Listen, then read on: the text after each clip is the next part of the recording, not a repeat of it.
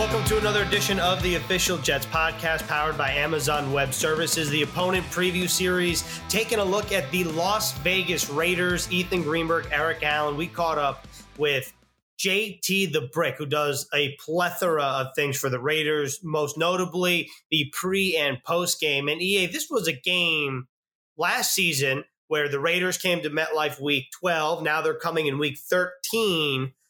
But this was one of the most dominant performances that the Jets had in all of 2019. I think the Raiders were feeling themselves at that point. They were feeling pretty good, no doubt about it. And they were on quite a stretch of quality football, but the Jets just handed it to them. And at one point during that blowout victory, John Gruden waved the white towel. He got Derek Carr out of that ball game, and the green and white had a runaway. As far as the schedule is this year, though, interesting spot on the schedule for the green and white, though, this year, because they'll be coming off 3 consecutive AFC East games. They got that Monday night game against the Patriots, followed by a matchup with the Dolphins 6 days later.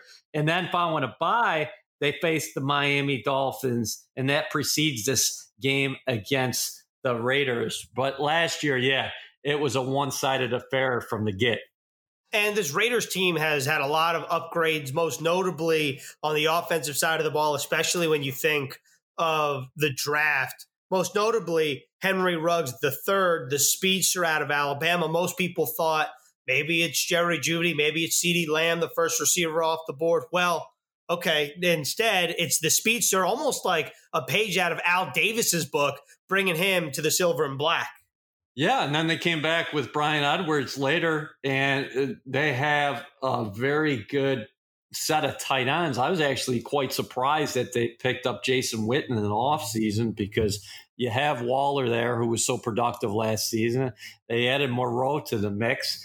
And then you have Josh Jacobs, who had a stellar rookie season. The line comes back intact. So one of the big question marks, I think, for them offensively was, what are you going to do at receiver? And they think they have some pieces in place. I kind of look at the other side of the football and say they address the defensive side, no doubt about it, in the offseason through free agency. How much better are they going to be? Because you got to score points in this league, no doubt about that. But you got to stop people too.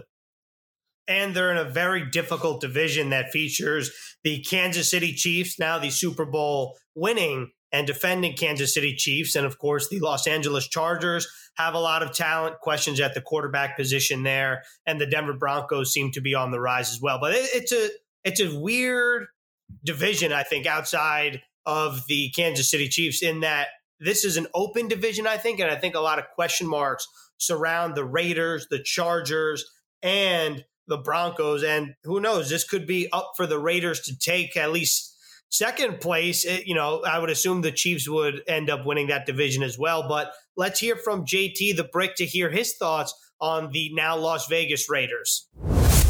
These two teams met last season. The Jets dominated that game. What do you anticipate this matchup in 2020 to be like?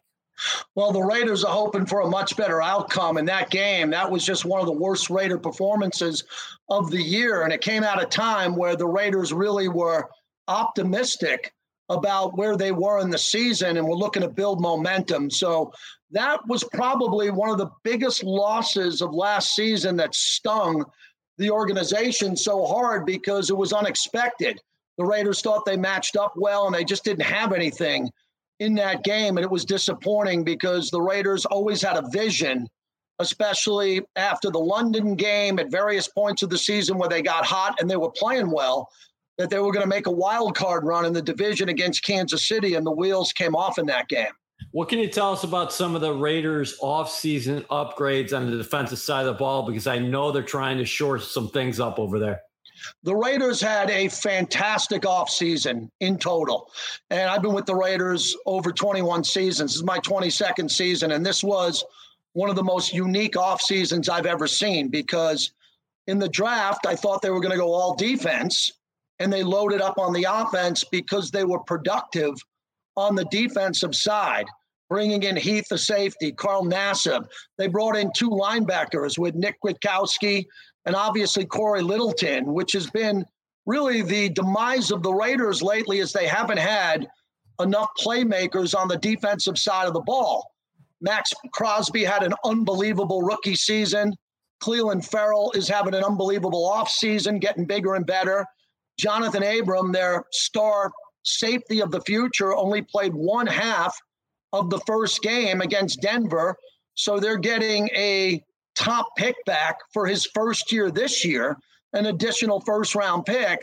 And the defense just feels like it's going to be much more productive, much better in space, a much better tackling defense. And Paul Gunther, the defensive coordinator, finally now has more playmakers and especially depth. They have depth now on the defensive line to bring a rotation after all these quarterbacks are going to face, including Sam Darnold. Just keeping things on the defensive side of the ball, if you are Sam Darnold, Adam Gase, and this offense, where do you go about attacking the Raiders' defense? Well, I think everybody's going to attack the Raider defense more in the passing game than the running game if you just look at the stats over the last couple of years. But the Raiders brought in Prince Amukamara.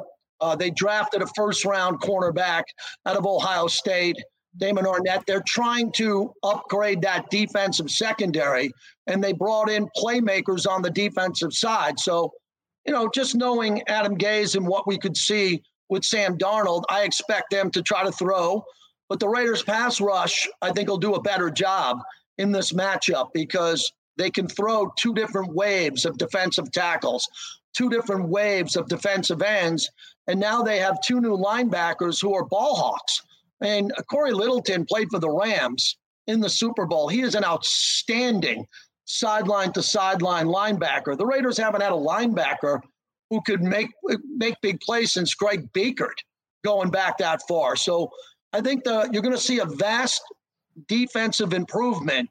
But, guys, I'll tell you, the strength of the Raiders now is offense. Mm-hmm. Now what the Raiders did on offense, what they're trying to do is keep the Jets on the sideline. And they're trying to expose teams with what I think is a brilliant offense coming forward. John Gruden has got some weapons going forward that should take the pressure off the defense, which is on the field traditionally too long. All right, so brilliant segue by JT the Brick, of course. Derek Carr completed 70% of his passes last year for more than 4,000 yards. Obviously, he struggled against the Jets last season. One game does not make a season. What's next for him in this offense and some of the pieces they have there? Most notably in the draft, I see they addressed the wide receiver position, getting Henry Ruggs Jr., a guy who can absolutely fly. And then an underrated value pick, I think they came back later with South Carolina stud Brian Edwards. Yeah, you nailed it right there. And Lynn Bowden and what they have, the depth that they have with Josh Jacobs at running back and what they want to do. Quite simply this, there is no excuse, none for this Raider offense. It is absolutely loaded. They got one of the best athletic tight ends in football in Darren Waller, who they signed. They brought in Jason Witten, Foster Moreau, another tight end. I think they got one of the best tight end rooms in the NFL. Bringing in Nelson Aguilar, Tyrell Williams, who is probably one of the better number 2 wide receivers, can go back to that. They have a player now in Hunter Renfrow, what the Jets are very familiar with, going up against the principles of the Patriots offense with Wes Welker, Amendola, and Edelman, and that slot wide receiver, Hunter Renfrow, the Raiders think is a home run going forward. But Henry Ruggs III is the piece, guys, that you have to keep an eye on, because now the Raiders have a pure threat, a wide receiver who's going to be one of the fastest players in the league as a rookie, battle-tested at Alabama, tough. And the Raiders took him over Jerry Jeudy and CeeDee Lamb for a reason. No disrespect to the Jets, but the Raiders were looking for an option player to match up with Kansas City. Playing Kansas City in the AFC West, they need a player who is Tyreek Hill. And they went out and got that guy that they can put in motion, line him up in the slot, line him up wide. He's going to touch the ball in the backfield at the line of scrimmage. So for John Gruden, he has so many weapons now and a power running game with a fullback in Alec Ingold and a running back with Josh Jacobs, who, if he didn't get injured for a few games last year, probably would have ran for 1,500 yards. Now the question is, what can Gruden do with this? And for Derek Carr, he's got to play at an elite Pro Bowl level. He can't have a good season. He's got Marcus Mariota right behind him. And by the time the Jet game comes along on the schedule, you'll know a lot about this conversation with Carr. He's got to be more explosive downfield, and he's got to play at a Pro Bowl level for the Raiders to make the playoffs. Just expanding off of what you just said, can you elaborate what you meant by that, by Derek Carr needs to be a little more explosive? I guess what's the general vibe from Raiders fans about their quarterback, Derek Carr? I spoke to a coach today who compared Derek Carr's mind with Drew Brees. Derek Carr knows everything of this offense now with John Gruden in his third year. Okay, the Carr is tough. He's got to be a little bit better. He's got to move the chains on third down. He's got to attack more down the field. He threw for 70%, as you guys know. He throws for 4,000 yards. Those are good numbers. But when you play in a division with Patrick Mahomes, when you have 3rd and 16, 3rd and 12, Derek's going to have to be able to make more plays outside the pocket. He's going to have to make better decisions downfield and attack more. And I believe he can make every throw. He's proven that. He had a great season in 2016 before he broke his ankle in what would have been an unbelievable opportunity for him to play in the playoffs, even though he helped the Raiders get to the playoffs. And now Carr in this offense is going to have to take it to the next step. He's got to step up in the pocket and let the play develop. Instead of 7 to 10 yards, let it develop from 17 to 25 yards and just make a couple of bigger plays in each game. And he's in the absolute prime of his career. He's been paid a boatload of money. He's the franchise quarterback and made it all the way to Vegas, where everybody from New York sports writers, from NFL Network, everybody questioned if Gruden would bring Carr back, and he is back. Now he's got to play like a world championship quarterback, because this year, not only going up against Sam Darnold, think of that. The Raiders have 4 games at home in prime time. They play Phillip Rivers at home. They play Drew Brees. They play the great Tom Brady coming in from Tampa Bay. Patrick Mahomes twice. Josh Allen comes in with Buffalo. This Raiders schedule is an absolute beast, and they open up against Carolina on the road. If they can win that game against a team that lost their starting quarterback, breaking in a new coach and a new quarterback, they'll open up Allegiant Stadium in Vegas, the new Death Star of the Raider Nation, with Drew Brees on Monday Night Football, and hopefully build some momentum. JT, were the Raiders ahead of schedule last year? I know nobody will say that internally, but like you were talking about mid-season there, past the midway point, we're talking about the Raiders as a potential playoff team. Whereas now, what do you think of John Gruden and where he's at and what he's been able to implement in his first couple of years? And does it have more of a feel like this is Gruden's team now in 2020? Absolutely. Great question. This is completely Gruden's team with Mike Mayock. And Mike Mayock makes big decisions, and he checks John Gruden, and John Gruden checks him. No disrespect to Jack Del Rio and Reggie McKenzie and other coaches and general managers of the past, but these guys are a well-oiled machine. And when we got back from London and the Raiders beat Indianapolis and Indy and Khalil Mack and the Bears in London back-to-back, the Raiders were a playoff team. They had the ability to play well down the stretch. And we go back to that Jet loss and a couple of the losses that derailed the season. They lost to Jacksonville in their last game in Oakland last year. All rest assured, this is the best roster that the Raiders have had in a long time. I think up to a decade ago. They're one draft away, one free agent class away, I think, from having one of the super elite teams in the NFL, because I don't think they'll have a weakness at any position on the team. But John Gruden wanted to tear down this roster and build it with players that he wanted to represent the Raiders, leaving Oakland and coming to Las Vegas. And this is a work in progress. But they're a playoff team. They have playoff talent. And the Raider Nation would be very disappointed if the Raiders didn't make the playoffs this year in their first year at Allegiant Stadium. As someone who's been connected to the silver and black for so long, what do you think about the Raiders in Vegas, and what kind of reception have they gotten so far? As I got to imagine, anticipation is really building out there. It's the perfect fit. I mean, I go back a long way with the Raiders, and the Raiders never wanted to leave Oakland. That was never the plan. But politically, it's the worst political sports city in America. They couldn't come to terms on any type of agreement. The backstory with the Oakland A's is well documented on their lease. And the Raiders had an option, as you guys know, to go to Los Angeles and to go to Carson. And the best thing that could ever happen to the Raiders is Mark Davis came in third place that day to the Rams and the Chargers. And they ended up having to go back to the Bay Area. And Mark Davis took the high road. And then a plan came together, which is one of the most unique sports plans I've ever seen. The former governor of Nevada putting together a deal with Sheldon Adelson, initially a massive casino magnate, to bring the Raiders here to get, $700 million in a hotel tax where tourists would help pay build the stadium. The city loves the Raiders because this is different, guys. Oakland, nothing will ever replace the history in Oakland and the great history in LA. But the Raiders always needed their own stadium. They didn't want to share a stadium anymore with the Oakland A's.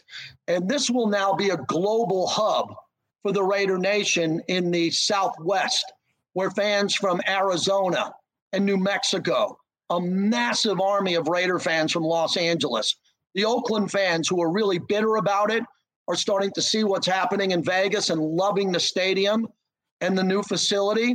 And then fans internationally, where the Raiders have a global brand, will be able to come to Las Vegas. I mean, if it's not New York, where would you rather be with your buddies on a road trip to see a football game than Las Vegas? That's why, we're really excited about this, because it's a home run. The stadium's perfect.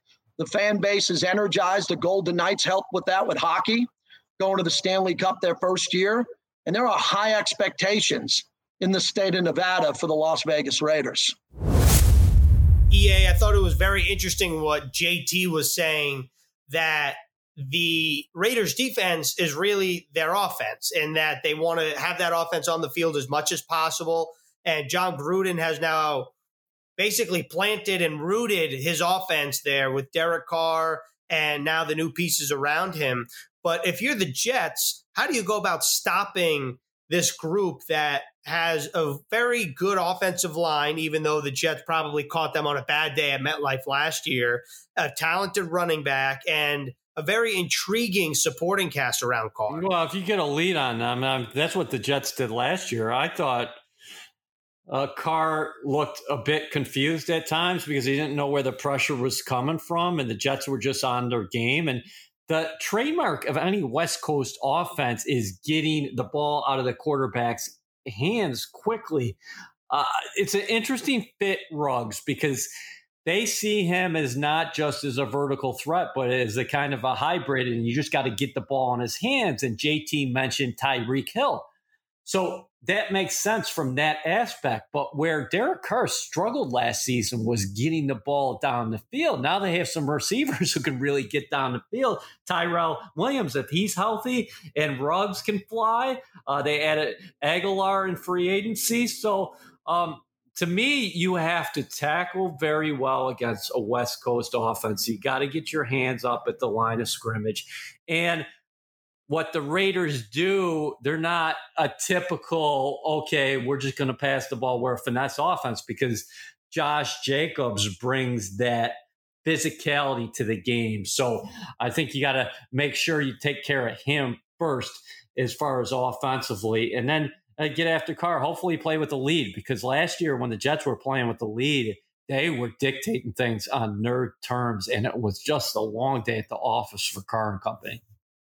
That it was, very much so. And on the defensive side of the ball, last season, Sam Darnold and the Jets had success through the air. And I think it was the first play from scrimmage where Sam Darnold threw a pass out wide to Le'Veon Bell, who came down with a remarkable one-handed catch.